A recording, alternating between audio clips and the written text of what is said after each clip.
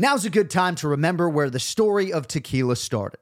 In 1795, the first tequila distillery was opened by the Cuervo family, and 229 years later, Cuervo is still going strong. Family-owned from the start. Same family, same land. Now's a good time to enjoy Cuervo, the tequila that invented tequila. Go to Cuervo.com to shop tequila or visit a store near you. Cuervo, now's a good time. Trademarks owned by Beckless AB to CV 2024, Proximo, Jersey City, New Jersey. Please drink responsibly. Another day is here, and you're ready for it. What to wear? Check. Breakfast, lunch, and dinner? Check. Planning for what's next and how to save for it? That's where Bank of America can help. For your financial to-dos, Bank of America has experts ready to help get you closer to your goals. Get started at one of our local financial centers or 24/7 in our mobile banking app. Find a location near you at bankofamerica.com/talktous. What would you like the power to do? Mobile banking requires downloading the app and is only available for select devices. Message and data rates may apply. Bank of America N.A., member FDIC. When you need mealtime inspiration, it's worth shopping Kroger, where you'll find over 30,000 mouth-watering choices that excite your inner foodie. And no matter what tasty choice you make, you'll enjoy our everyday low prices, plus extra ways to save, like digital coupons worth over $600 each week. You can also save up to $1 off per gallon at the pump with fuel points. More savings and more inspiring flavors make shopping Kroger worth it every time. Kroger, fresh for everyone. Fuel restrictions apply.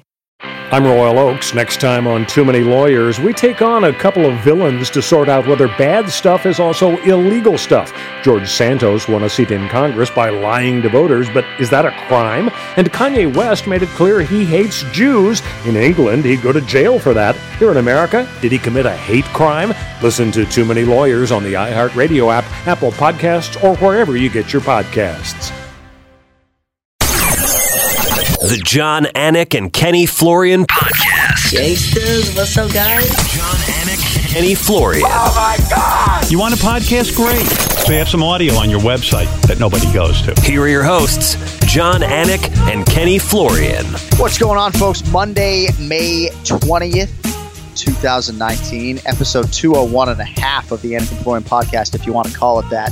If you're actually listening to this right now, it's miraculous that I was able to figure this out while TJ DeSantis is on vacation.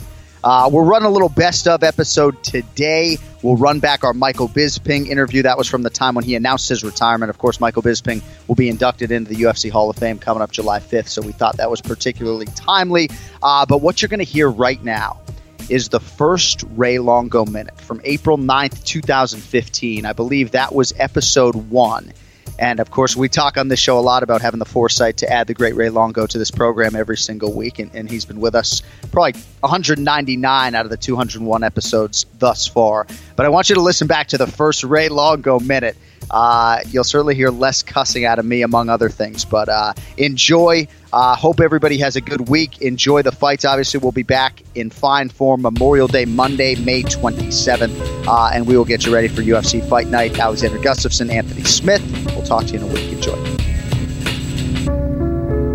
It's now time for the Ray Longo Minute. And it is now time for the Ray Longo Minute, John Anik, Kenny Florian Podcast, episode 1 of We Hope Is More Than 2 for this podcast. You can find us on Twitter at Anik Florian Pod, but there's so many great people in the mixed martial arts world, but I always said if I ever get the opportunity to do my own podcast, Ray Longo is going to be a part of it, and he is one of the best cornermen and coaches the sport has ever seen. And Ray Longo joins us now live from the East Coast. Ray, thank you so much for joining us, man. How you doing? No, anytime. And thanks for the great introduction. I really, really appreciate that. That's the truth, man. I mean, how good is that freaking voice right there? Are you kidding me? I mean, you got a couple of Boston guys hanging out in L.A., and all we wanted to do was call our favorite New Yorkers. So, Ray, obviously, a lot going on for you right now in the UFC. Of course, Al Iaquinta coming off a big win over Jorge Masvidal. And I first want to ask you sort of a general question. When you have a fight like that that's pretty close, or maybe even just a dominant victory in which your guy wins, what are your habits when it comes to re-watching the fights? I mean, do you go home and re-watch the fights right away or not necessarily? Well, I'll tell you, normally I always rewatch the fights. This one in particular, only because there was a little controversy, and a lot of people thought Jorge won, and a lot of people thought Al won, and it was definitely a very close fight, and I really just wanted to see for myself. I just got to watch it the other night because for some reason we forgot to DVR it when we left for Virginia. And it really was. It was a close fight, but I really looked at rounds 2 and 3, and of course I'm going to be biased, but I really thought, Al, if anything significant happened in rounds 2 or 3, I thought it was Iaquinta. And, you know, at the end of the day, man, that kid tried to finish fights, and I think it's a loss for Masvidal either way, because if he wants to be a champion, he showed no characteristics of just going for it. And, you know, the big boss, he likes when you finish fights, and I know Kenny used to make his thing, you know, I finish fights, and he did finish fights. I think that's what people loved about Kenny, and I think this kid really, really tried to push that fight. And whoever won or lost that fight, it was a close fight. I agree with what the two judges said, and, you know, I'm sure there's people that disagree, but I thought he pushed out that fight. Ray, thank you, my man. First of all, it's great talking to you. And, you know, what did you think about, you know, obviously Al was very upset. And did you talk to him after about what he said to the fans? You know, I know he was, you know, listen, for anyone who's prepared for a fight, so much pride, so many hours go into preparing for a fight. And you worked up. I mean, the kid fought his ass off, you know, came back from a tough first round. And to hear fans boo, I know he was heartbroken, but did you talk to him about what he said after? You know what? Look, I think it's a characteristic of being from New York. I mean, we wear our hearts on our sleeves. And I thought it was his genuine personality that he really, you know, fought his ass off. And I think what you saw was his self-expression. Nothing scripted, no bullshit. This is how I feel, and that's how he articulated it. And I think, you know, people really respond to that because it was a genuine emotion. It was no bullshit. Nobody wrote the lines for him. That's what he felt. That's what he gave. And, you know, it's coincidental that I'm on with you two guys, because I feel like in the last week I had two of my fighters terrified of both of you. Al, you know, terrifying poor John Anik in the ring, and then poor Kenny having to listen to Weidman's first date story. I was like, this is, Did you see that, Ray? It was unbelievable. Oh, man. Let me tell you something. The look on both of your faces was similar. And I got to tell you, I'm going to apologize for the both of them. I think it was... Poor Kenny Flory, you might never be the same.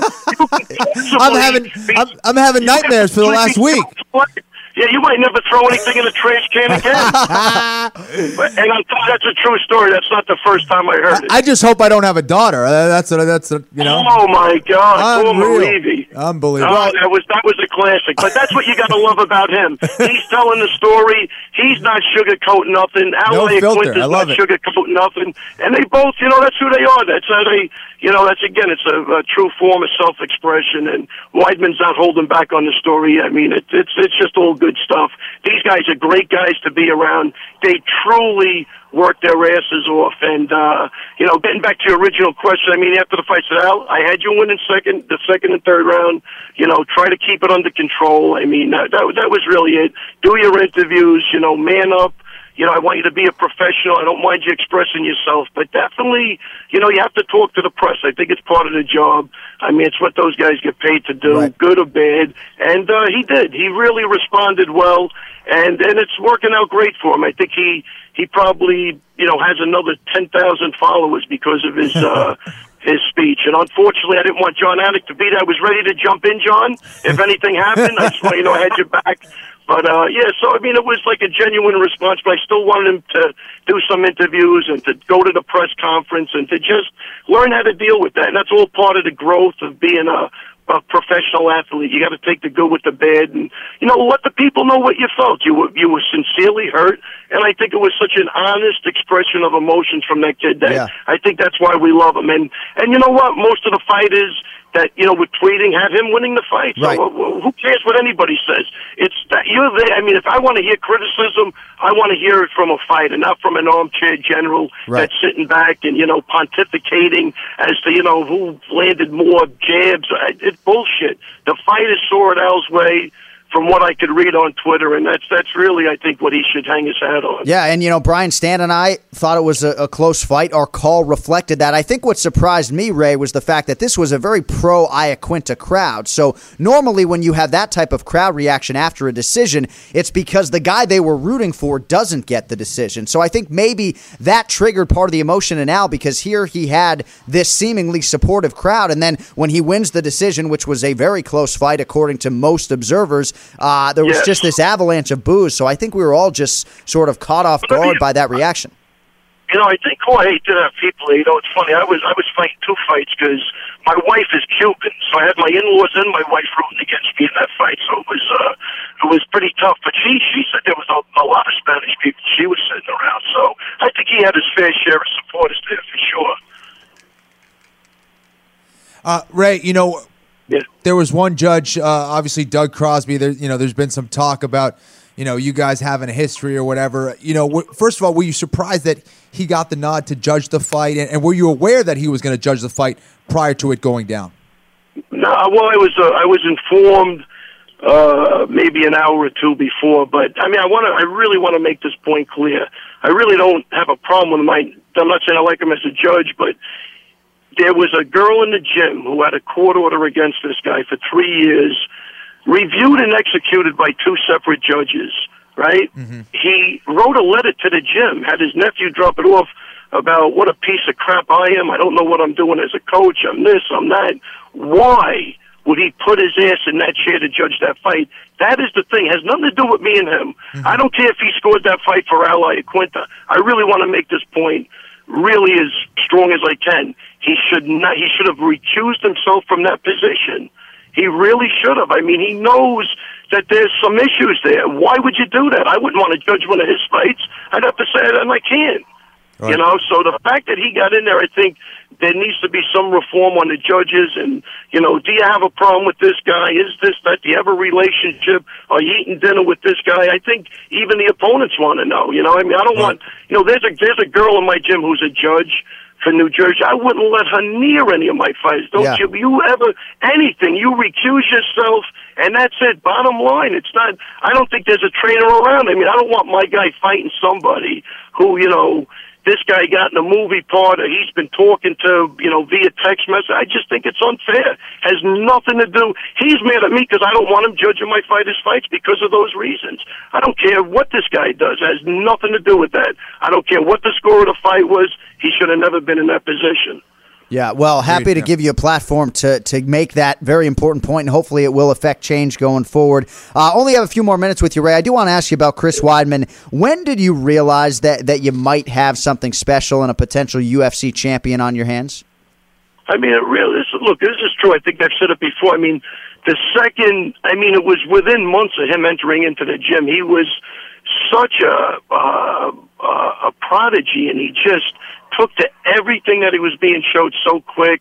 And not only that, it's not only physically, mentally he was right there, the way he coaches people, the way he understands it. So when you have a guy that's physically gifted and mentally gifted, that's a real tough combo to beat, And I think I knew that in a real short period of time. I never saw anything like him. I really didn't. At the time I saw him, I was like, even for a wrestling guy, the first day I saw him on his back, Kenny, his leg work was phenomenal, beautiful hips.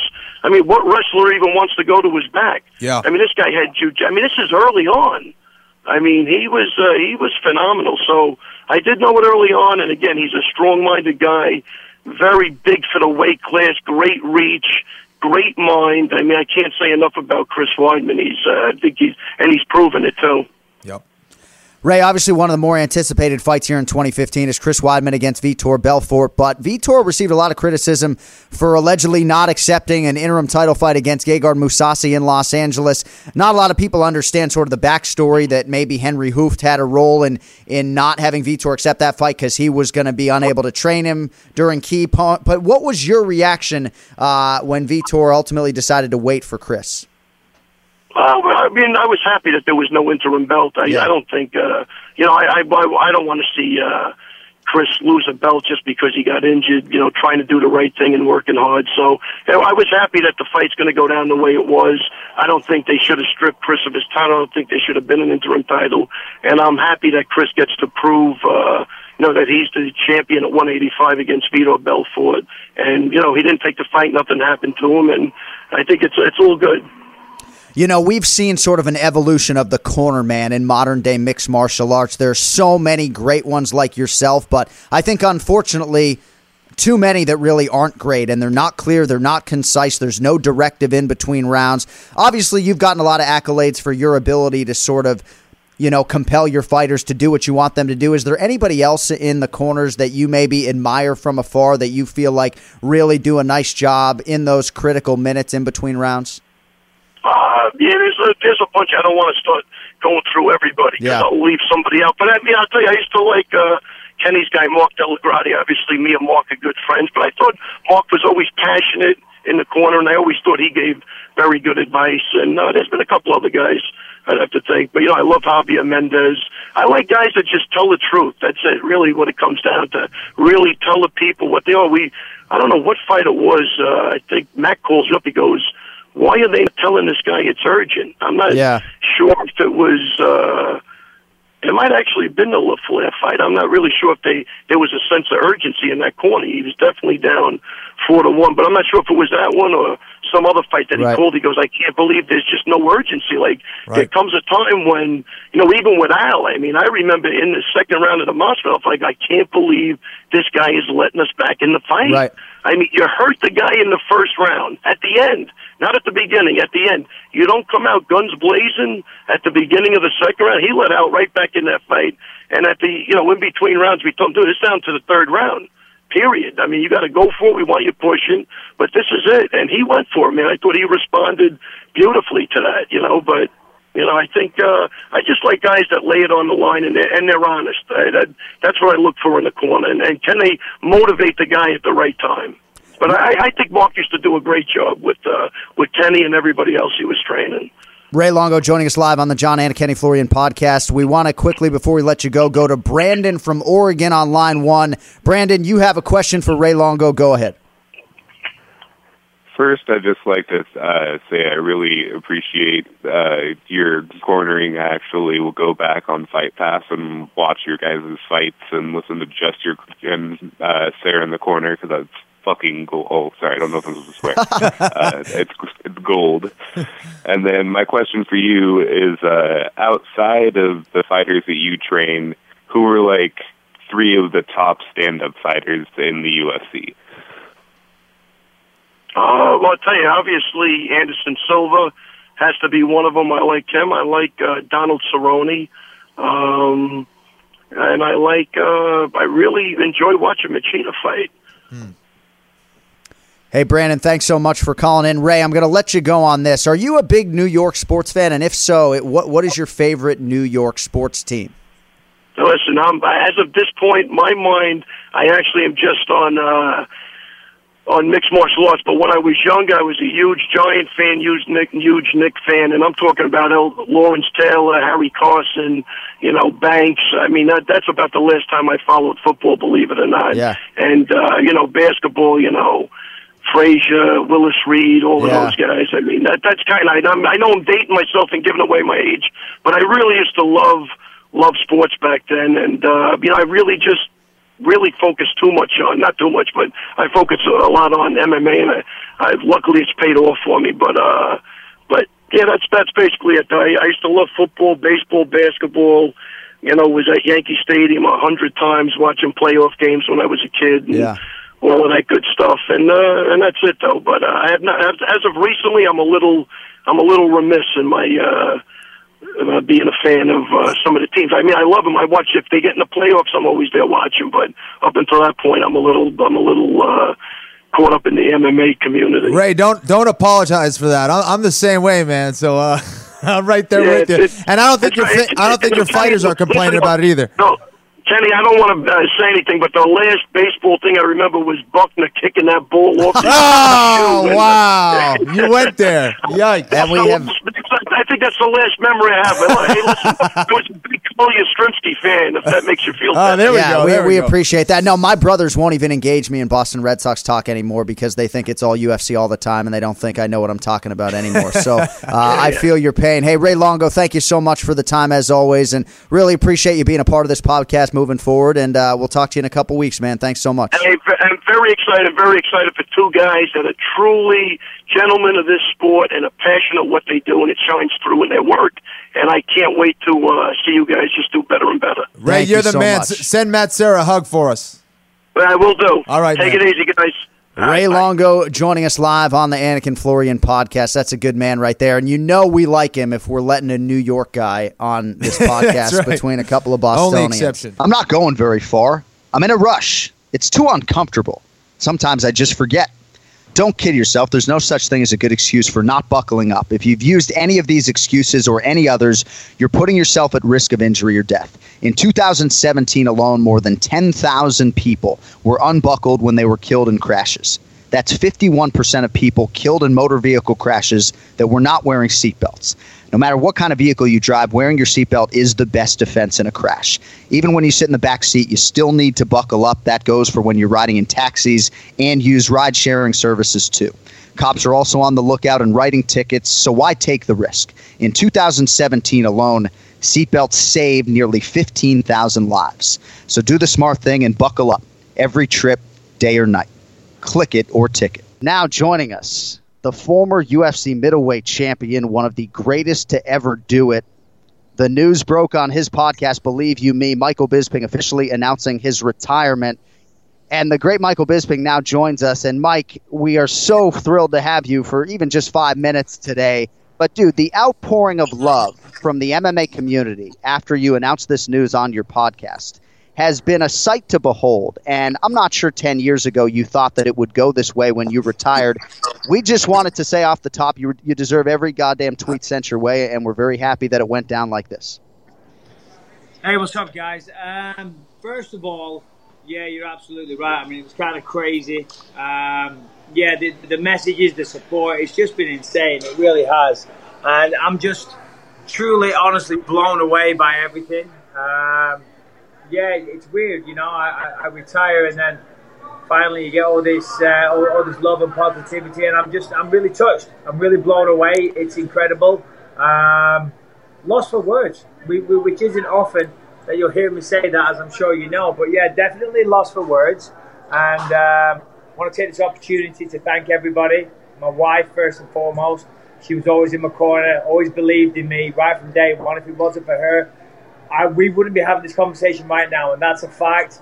My parents, my dad always supported me above everything. Drove me all over the country as a child. Been to every single one of my professional fights. My dad, you know, everyone in the UK, all my friends. And of course, I've got to give a special mention to my coaches, Jason Perillo, Brady Fink, Darren Morris. And there's a few other people over the years as well. They know who they are. But yeah, since I said it yesterday on my podcast, I am blown away. I'm touched. I'm lost for words. And thank you to everybody that said the nice comments. Well, it's hard to follow your career and not have respect for you, man. You've done some amazing things in and out of the octagon. I know you've been thinking about this decision for a very long time. I know it wasn't an easy thing for you. Do you have a plan moving forward of what you're going to be doing? Is coaching in your future? I know you really enjoy doing acting. What are the plans for Michael Bisping? Yeah, to be honest, I'm very, very busy. Can you see me okay? Yeah, perfect. Yeah, okay. Unfortunately, then you can see how shitty that looks. You know, the eyeball was definitely one of the reasons why I retired. So, and now I'm retired, I can get this fixed and hopefully not walk around looking like a fucking cyclops. That's the reality of the situation. Yeah, tons of things going on outside the octagon that I'm very excited about. I'm involved with a company called Playline. I'm out here in Connecticut right now, attending some big meetings. I'm involved with a company called Timmy Coin. I've got UFC gyms. And of course, I do a lot of acting as well. The acting is where I'm putting a lot of my energy. Got a couple of big movies coming out next year. Got a movie coming out soon called Triple Threat. So, you know, I'm doing well in that side of things. Fighting has been an amazing platform for me. I am a fighter at heart. That's what I do. That's what I love to do. That's who I am. That's my identity. And I still, you know, just saying it makes me sad, you know. Dana just called me before and he said, "Is this true, what I'm hearing?" And I was like, I almost wanted to go back on it, you know, and try and dig myself out of that tunnel, you know what I mean? Right. I'm like, well, I don't know, maybe. I'll miss it. I truly will. I've achieved much more than I ever possibly dreamed of through mixed martial arts. I've made some amazing friends, some incredible friendships. I've changed as a person. I've grown as a person. I've fought all over the world. I've given my family a good life, which is why I did this. I left school at 16 with not a lot of options, and this has provided me with a platform to really make something of myself and reach my fullest ability. I'm here now. I'm involved with these different businesses. That would have never happened. People wouldn't have given me a shot. I've been able to open doors. So I'm grateful for everything. Thankful to the UFC. Thankful for the friendships I've formed. And, that's about it, I guess. It's very, very sad. Seeing all these messages come in on Twitter and things like that. Yeah, it was really sad. I was sat at the bar yesterday just having a quiet beer by myself, and I could have almost shed a tear, honestly. So, and who knows, maybe there'll be a tear or two along the way yet. But it's still very raw, so to speak. But, it's sad. It's sad. You've just made such a profound impact. My twin brother couldn't give a rip about mixed martial arts and called me right away. I mean, you really have just had such an influence, I think, on a lot of UFC fans and American UFC fans, too, a lot of whom may be not unlike you hating me early, right? They didn't like you, and they really grew to love you and respect you because you did it cleanly. And I just think that the outpouring of respect is something that you deserved. And as I sort of said off the top, there was a time, Mike, where maybe it wasn't going to play out this way. And the fact that you capped this whole thing with the UFC championship is just incredible, man. It really is. Well, thank you very much, guys. Listen, you know me. I'm not the deepest, most profound person, but I guess, I'm living proof that anybody with a dream that's willing to put the hard work in can achieve what they want to. I tell my children this all the time, and any young kids listening, any aspiring martial artists, any aspiring artists, actors, businessmen, whatever it is, if you've got a dream, you've got a vision, and you're willing to put the hard work in and make the sacrifices, you can do anything you want to in this life. Jesus Christ, and I am living proof of that. Everybody wrote me off. Everyone said I couldn't do it. Everyone said I wasn't good enough. I started doing this when MMA in England, people hadn't even heard of it, but I had a dream, I had a vision. And, I made the most of it. So, listen, if I can do it, anyone can do it in their chosen field. So, dream bigger, ladies and gentlemen. That's what I did. I always had my goals, my eyes set on this target, and I achieved it. So, yeah. You had the opportunity to sit next to me on the desk. I mean, hey, listen, that is the highlight of my life, of my career, Kenny. Sitting, talking to you, and just, getting fashion tips, hearing, just soaking in the greatness. It's amazing. At the time, that other stuff you did, I guess UFC champ, whatever, Ultimate Fighter champ. Those are cool too. Yeah, not bad. Well, total inspiration, man. I know Hollywood is calling, but as I've said to you privately, I hope to see you to my right calling fights at some point in time, man. I'd put you up against any TV analyst we have, and you know that. We look forward to your UFC Hall of Fame induction whenever that goes down. Michael Bisping, congratulations to you, to the family, and hopefully you guys can take some time to enjoy this decision because you deserve it. Thanks, guys. I really appreciate it. Keep up the good work on the podcast. And once again, just want to say, thank you to everyone that supported me along the way, everyone in the UK and around the world that supported me. If it wasn't for that support, again, I wouldn't have achieved half of what I have done. So thank you to everybody. It's bittersweet. Thanks for all the kind messages, and thanks to my wife, children. Love you all. And yeah, it's a sad day for me, but it's a necessary day. It's well-deserved, man. Congratulations, and safe travels out there. Hope to see you soon, dude. Cheers, guys. Keep it up. All the best. Now with us on the guest line, one of the best lightweights in the world who 9 days ago finished Anthony Showtime Pettis in what was his third UFC main event. Dustin Poirier with us live in Louisiana. Dustin, appreciate your time today, man. How's it going? Going good, man. Just getting back to my house from New Orleans. Watched the Saints game. Yeah, I saw that you were at the Saints game yesterday. You stayed for that whole thing? They were down a couple scores late, but came back and won it in overtime, I believe. Yeah, man. A lot of people were leaving. The stands started getting empty, and then we came back. It was awesome. Yeah, I stayed for the whole thing. Good. So you've won 14 UFC fights, but only a handful of times you've been able to go home and celebrate a win with your daughter there. I know every UFC win has got to be sweet in its own right, but any extra emotion triggered for you now that you're fighting with that sense of purpose behind it as well? Right. Yeah, for sure, man. I'm really focused on being a smarter fighter, and taking less damage throughout training camps, taking less damage in fights. You know, I'm fighting for a lot of different reasons now. Yeah.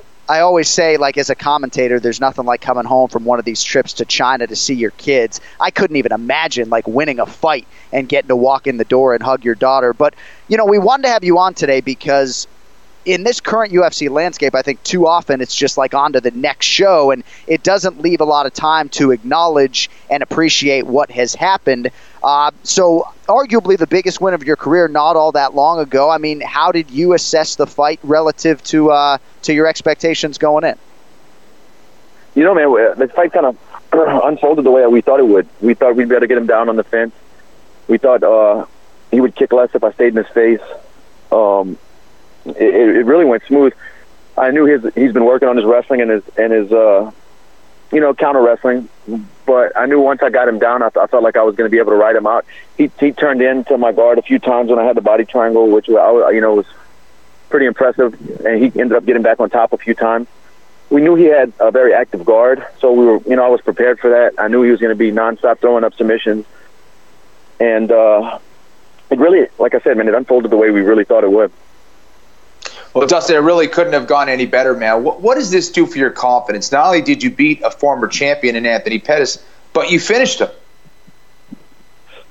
Right. I mean, I'm confident, man. I feel like I can beat anybody in the world, but I just need to show up and be prepared and just have fun out there. I thought I was going to finish him. I just, 25 minutes between two guys like me and him, I didn't think it was going to go that long. I knew somebody was going to get finished, and I really thought it was going to be him. I thought I was going to knock him out on the feet, honestly. How frustrated are you right now with Conor McGregor? The fact that, now it seems like he's probably not going to fight for another maybe 6 months or longer. The division kind of seems like it's being held up a little bit. You're one of the top contenders out there right now. Is it frustrating, and what can you do about it? Is there anything the fighters can do about this to make sure that the champion defends his belt? Man, I'm not sure what the fighters can do, but I'd like to see it cleared up. And it's really muddy waters, man.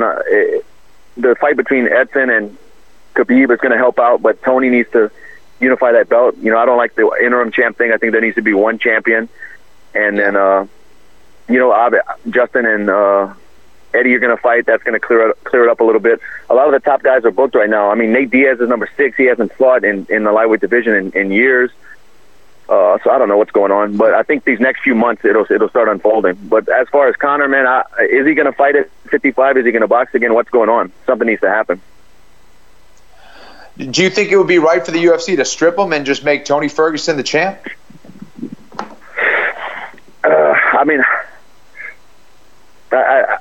I don't know. I'd hate to see a guy get stripped of the belt. The guy earned it. But what are some of the past stuff they've done with other champions who haven't defended in over a year?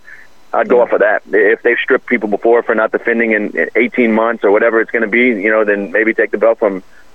We got guys Dustin, working and trying to get that goal. So you did your camp, obviously, at American Top Team here in South Florida, but was this the first fight since you moved back to Louisiana or the second one? This was my first fight back. My first full camp going to Florida was, just packing my gear and my family and renting a place and staying there for 12 weeks. This was my first time doing it, and I got to say, man, it was pretty smooth, and it's nice at this point in my career, 36 fights in, to have a little bit of separation between everyday life and training camp. Yeah. I mean, the last 10 years of my life, I've been living in training camp. Everywhere I'm at, it's just I'm training and fighting and training. So, I'm back here in Louisiana between fights, and I got buddies and local fighters who I can help prepare. I have a gym here. I'm having fun, and then when it's time to really crunch down and get to the business, I go out to Florida and lock myself away. Well, 1 for 1, man. The results certainly speak for themselves, and I guess your daughter's not in school yet, so she can come along and everything works out. Right. So a couple rapid-fire questions with you on the way out here. So Daniel Cormier, and you know this, he says that you and not him are the king of Lafayette, Louisiana, and now you're living back in your home state, so there's no argument anymore. But who's the bigger New Orleans Saints fan? Is he the bigger football guy than you are? I mean, I was at the game Sunday, so what do you think? Yeah. Yeah, there you go.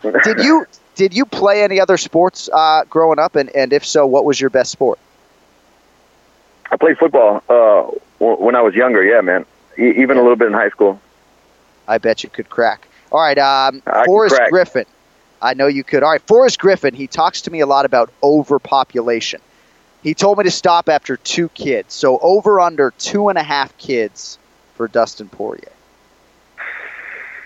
Under. Smart man. Under, man. One, maybe a couple years ago I thought, but now 1 is a handful. I can only imagine, more than 2.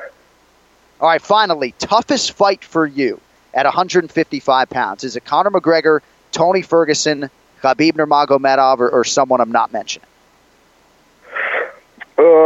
That's tough to say, but probably keeping Khabib off your legs and building back up when he does get takedowns, or stopping him for 25 minutes would be the toughest fight, the most grinding fight. Most contenders won't even answer that question, but I know you're confident enough in your skills against all these guys. If you get your shot, you'll maximize it. So hopefully that first UFC title shot comes for you at some point in 2018. As for 2017, unbeaten all year, and I got to think nice to get that main event in before the holidays. So thank you for the time, my man. We just wanted to shine a little spotlight on you because the schedule keeps going, and you deserve it. So wish you the best, and hopefully we'll catch up before your next fight, man. I appreciate that, man. Thank you, guys. The John Anik and Kenny Florian podcast is a TJ DeSantis production. Its content is intended for private use only.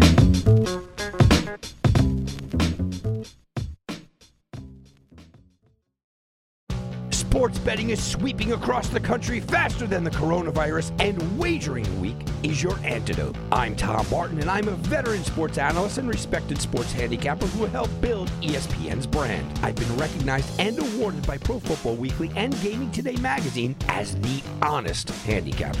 Let the other guys give you the same old boring sports talk with the same tired storylines. We'll give it to you straight here every Friday on Wagering Week. Don't gamble with other podcasts. Let Sports Garden Network's Wagering Week help your bottom line. Now's a good time to remember where the story of tequila started. In 1795, the first tequila distillery was opened by the Cuervo family, and 229 years later, Cuervo is still going strong. Family-owned from the start. Same family, same land. Now's a good time to enjoy Cuervo, the tequila that invented tequila. Go to Cuervo.com to shop tequila or visit a store near you. Cuervo, now's a good time. Trademarks owned by Beckless AB to CV 2024, Proximo, Jersey City, New Jersey. Please drink responsibly.